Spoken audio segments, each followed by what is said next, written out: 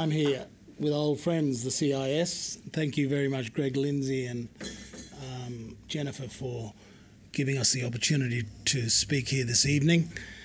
I'm reminded by James Boswell's Life of Johnson that he felt that the great man felt he said people feel mean about themselves for never having been a soldier.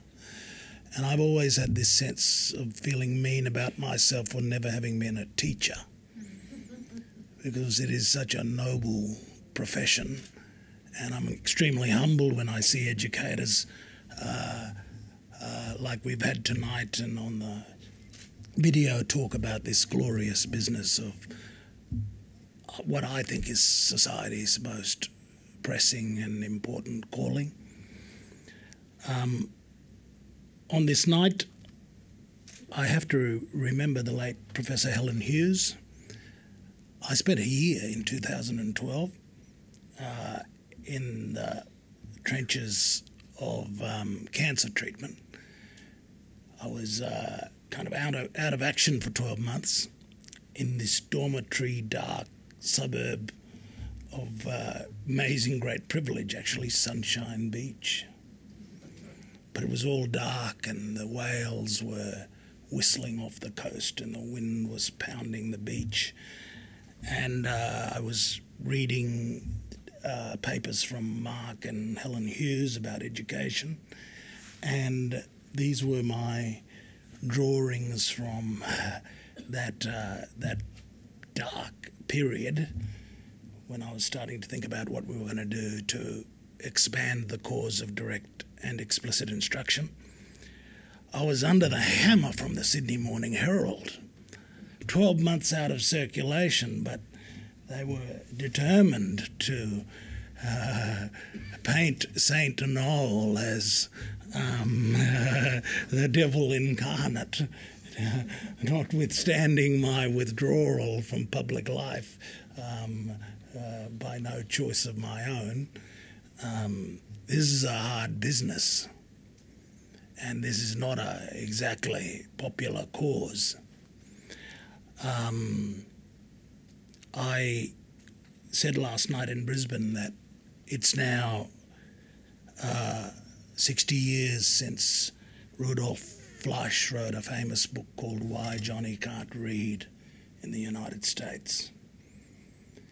The solution to education, and particularly the teaching of reading, but not just reading, mathematics, the teaching generally, was apparent to us over 60 years ago, and yet we still have ongoing reluctance to embrace what Rudolf Fleisch had identified back in 1955, and the work of Siegfried Engelmann on direct instruction since 1964, and of course our own National Reading Inquiry in 2005 that told us what we need to do to get Australian children enjoying perhaps the most basic entitlement, the entitlement to be able to read, not just the most basic, the most powerful entitlement.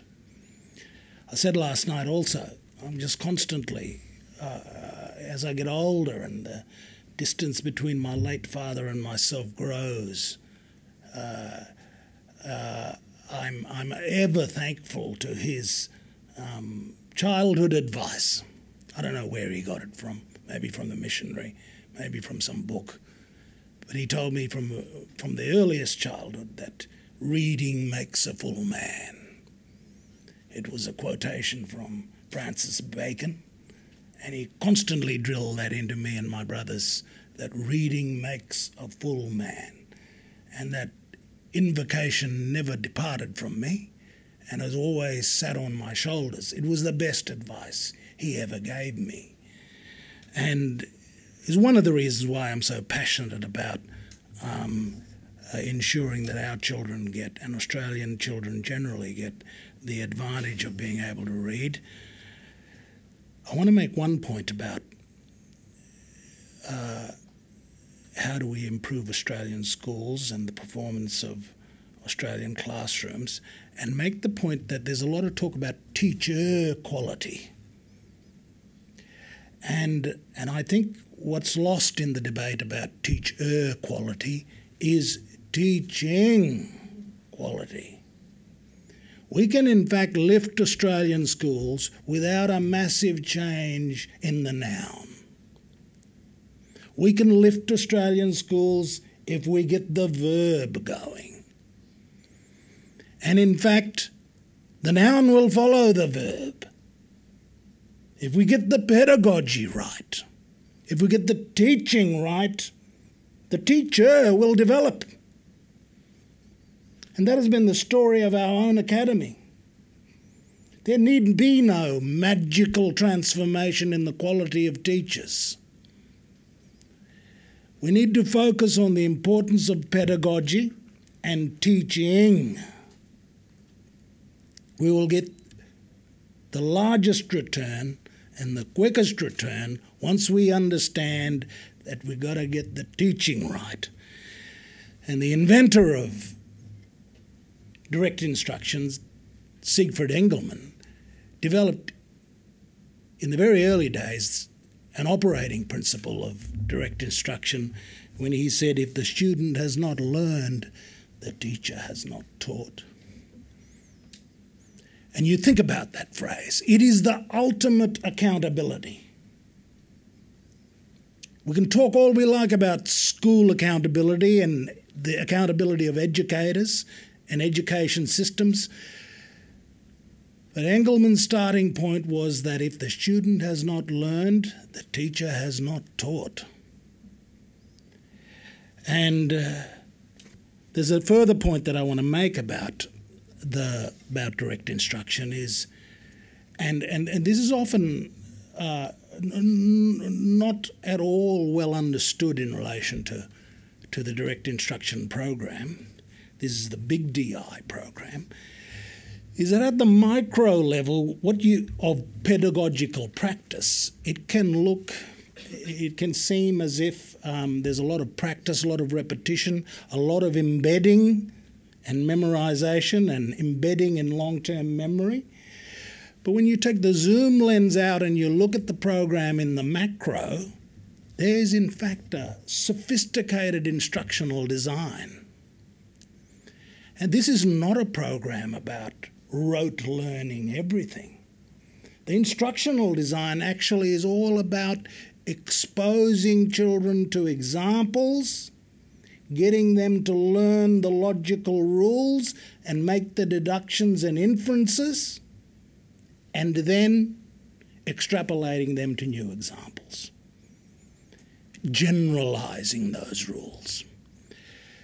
So one of the misconceptions when you observe a direct instruction classroom in progress, when you're looking at the micro of pedagogical practice, you lose the overall picture that as the lessons proceed throughout the program, a very sophisticated instructional design is at work, where children are being exposed to examples and then they're able to generalize to completely novel examples. At its most basic, you learn the rule blue, blue smoke, blue car, blue pen, blue cup, blue water, and all of a sudden the novel alien comes through the door, blue alien. And of course, the program in its latter years starts to get extremely sophisticated. All of the pieces start to come together and children are able to logically discern higher order patterns. So at first blush, it might seem like a rote learning program. There's a lot of practice and returning to the material that's been taught in previous lessons. But in the macro design of the instructional programs, this is a very sophisticated and extremely well-designed program that is about equipping children with the logical rules so that they can eventually discern very complex patterns and generalize from the rules that they've learned. I want to say something about higher expectations. And I'm in a very combative discourse with my colleague Dr. Chris Sara in relation to this whole question of direct instruction. I think he knows very little about it. I don't know that he's ever been in a classroom where direct instruction has ever been taught. But I'm in furious agreement with his call for higher expectations in Indigenous education in particular. Furious agreement, complete alignment. There's been too many decades of low expectations. And if Sara has done anything, it has been to underscore the critical importance of holding high expectations for disadvantaged kids and Indigenous kids in particular. Where I part ways with Chris is that it is one thing to have high expectations of a student, but it is the teacher's duty to furnish that student with the means to meet those expectations. To my mind, it is completely cruel to have high expectations of a child and then not give them the means to meet those expectations. If you don't give them the means to read successfully and to perform mathematics successfully, then you've set up a cruel expectation. You said these Aboriginal kids, you'd be able to perform the same as the kids at Blue Haven or Broadbeach State School, but you haven't furnished them with the means to meet those expectations. And meeting those expectations is a question of pedagogy. It is not a question of self-esteem or racial pride. No amount of racial pride and exhortation to that effect will furnish a kid with the means to be able to read. In fact, pride will come when you read successfully. It is achievement and hard work that is the wellspring of pride and esteem. It can't just come simply on the basis of the colour of your skin and some self-consciousness about that. This is where I part ways with Chris. Fundamentally, I'm on the same page in relation to the expectations, but you've got to go further than that. You then have a moral duty to give the child the means to meet those expectations, and this is a question of pedagogy. In fact, Siegfried Engelmann hammered out those pedagogical principles since 1964, and Barak Rosenshine actually compiled the taxonomy. The actual principles of I do, we do, you do, model, lead, test, were hammered out by Engelmann following his commencement in this area in 1964. Finally, I do want to give an opportunity to Phyllis Yunkaporta, my colleague from Cape York Peninsula, who came with me to the United States in 2009 when we were guided by Professor Kevin Weldale from the Multilit program here in Sydney. We had had very promising success with Multilit, remediating students at Cohen. We had a little tutorial room on the edge of the school. We weren't allowed in the main classroom, but at least the department allowed us to run a remedial program on the side of the school in the mid-2000s, and we were so impressed with how the kids were responding to the Multilit program. The kind of question occurred to us, well, if the teaching in this tutorial room is so good, why isn't it happening down in the main classroom? We had a time of it trying to break into that classroom. It took us a couple of years, and finally Kevin told us that, in fact, the ancestral program of multi-lit was direct instruction. So we went to the United States with the support of the Vincent Fairfax Foundation, and we saw direct instruction in African American classrooms in Atlanta and in Oregon, and we were completely persuaded. Phyllis, myself, and the late mayor of Aurukun, and representatives from Cohen, and we said we're going to bring the program back to Australia. And we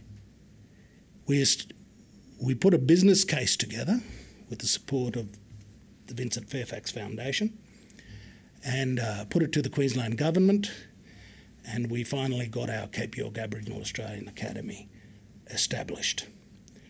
I think the point has been made by Glenn and Kiriana that we have a full curriculum, not the least of which is our music program. We have a fantastic instrumental music program. Cohen is one of these schools where almost every child is an instrumentalist. Saxophone, trombone, you name it. The James Morrison joined with us as a partner. We made sure we recruited a music teacher, and that music teacher was put through a crash course to go from knowing 2 instruments to knowing 10, and she then had to teach the kids. And Siegfried Engelmann was actually the one who said to me when we visited him in Portland, actually in Eugene, Oregon, Siegfried said, make sure you have a good music program. So we have a fully rounded curriculum, but we are unapologetic about the foundational importance of our direct instruction program. The model of school that we proposed and that we have is what we call a partnership school. It is the closest thing to a kind of charter school that we have in Australia. It's not as hardcore as a charter school in the United States, but essentially it's a public school that is not entirely the responsibility of the public school system. We have a delineation in relation to responsibilities in operating the school. The department's responsibility is to do all of the school operations. They hire all the staff.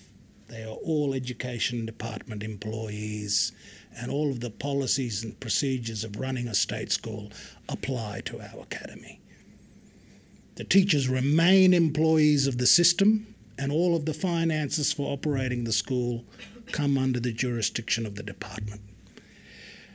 Moreover, the facilities continue to belong to the state and are the responsibility of the department. We didn't want to get into the industrial operation of the school, and neither did we want to get into the facilities management of the school. What we were concerned about was our side of the partnership being the curriculum and the pedagogy.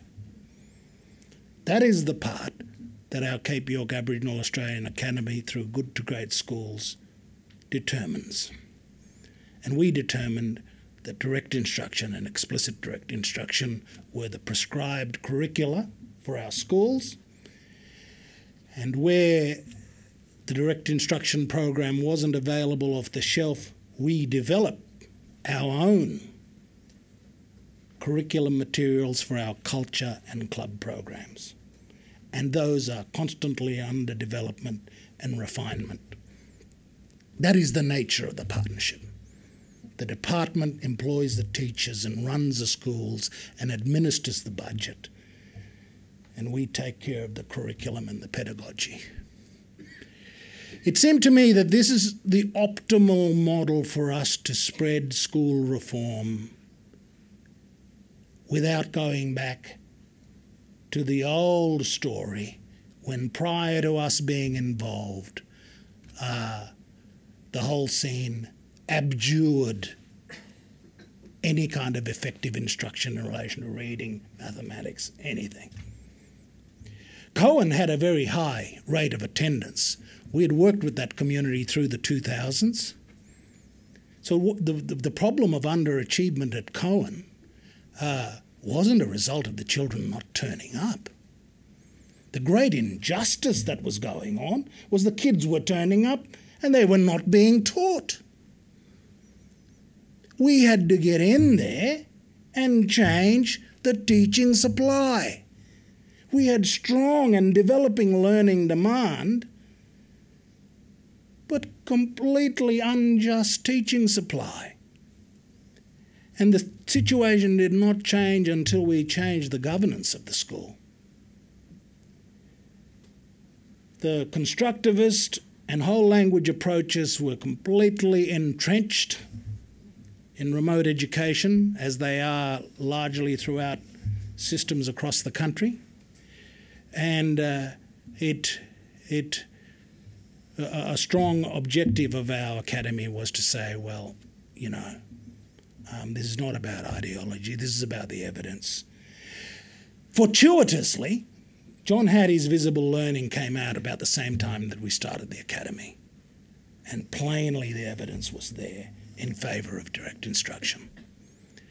And so we've been very pleased with the journey that we've had at Cohen and Hopevale.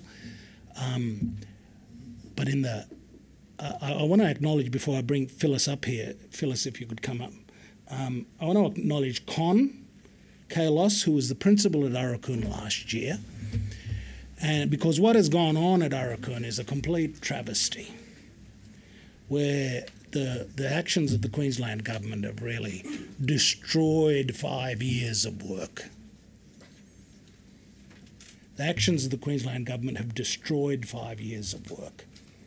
And the great tragedy, and they're not even aware of it. They know not what they have done. And what Con did last year was, the data shows that we finally hit our straps in Aurukun. Those children were achieving at reading and mathematic rates. They were getting through those DI programs at a tremendous, one program per year, which is what we want. We want the children to complete the program within the allotted time. Getting mastery and progress, they're the two wings of the plane. You want to lift the rate, but you've got to keep the wings on even keel of mastering the material and progressing through the program. And Aurukun's best year was in 2015, when our lesson progress was over one lesson, 1 year's progress in 12 months of schooling. And we're in a state of real flux about what the future of Aurukun is going to be. We've gone a term without the program. We're still in negotiations with the Queensland government about the future of the school there.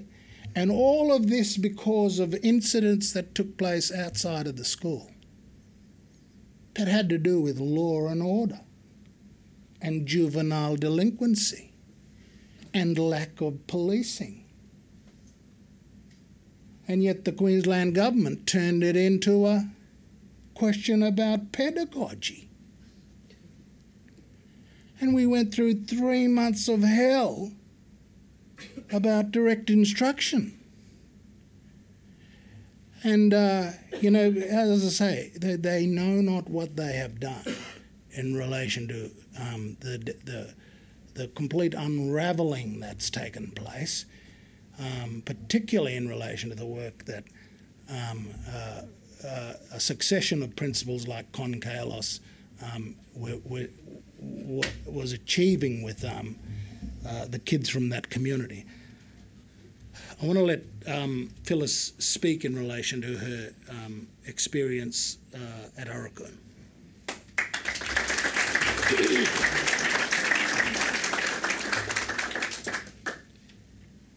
Ayang nampungat Phyllis yang kapota ngai ak Aurukun an palwampungan ngai kan kon ngam pek akin punchin akin palan wampin ngai inen kang kwa ang pukmanyi Arakun School and direct instruction and mayin.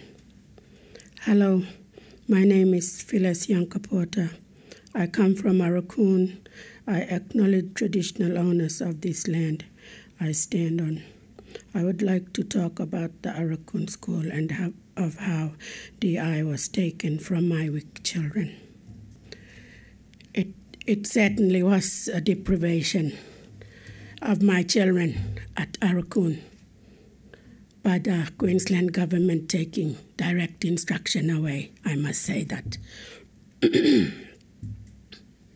We had a partnership with Cape York Academy, with Education Queensland.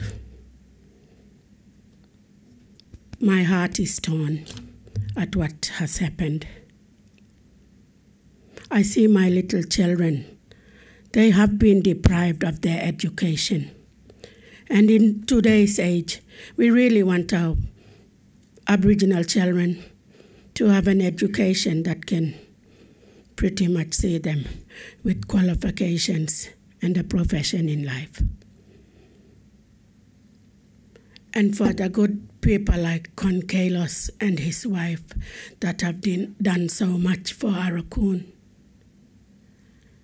and with the Cape York Academy team, with my brother Noel here, especially putting that in place. And having invited me and the late mayor to go to the States when I was the deputy mayor, we brought direct instruction into the Arakun School. And on implementing it into the Arakun School, we could see changes when we first introduced direct instruction into the classrooms. Because at first, a family member that worked in the school had said to me that same year, in year 2010, that why bring in another program when we already have an education system in place? I didn't say anything. I left it at that because several months later the same person came to me and said, "Oh, Sissy, I can see a change in my grandchild who's in grade 3. She's now reading a book fluently." So the skepticism people had at the first instant, they had to experience for themselves to see the change in their child.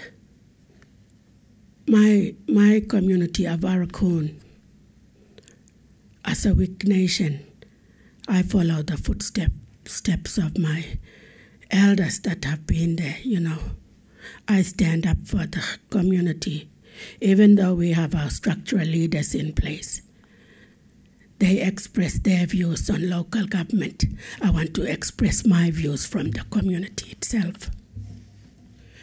So I try my best. I want people to listen like the government.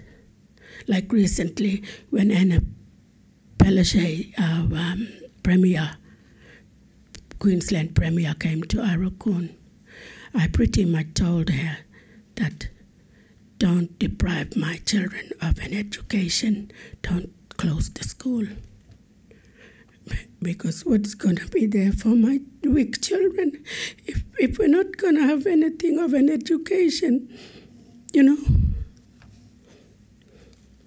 We want people that come to Arakun to think they can support us properly in taking the notes they sit with, with us, and take back to their desks in Brisbane, to pass on the proper words we've said, rather than be manipulative of the words they put together and tell the world that what they tell is the truth. Because they're not telling the truth. We are.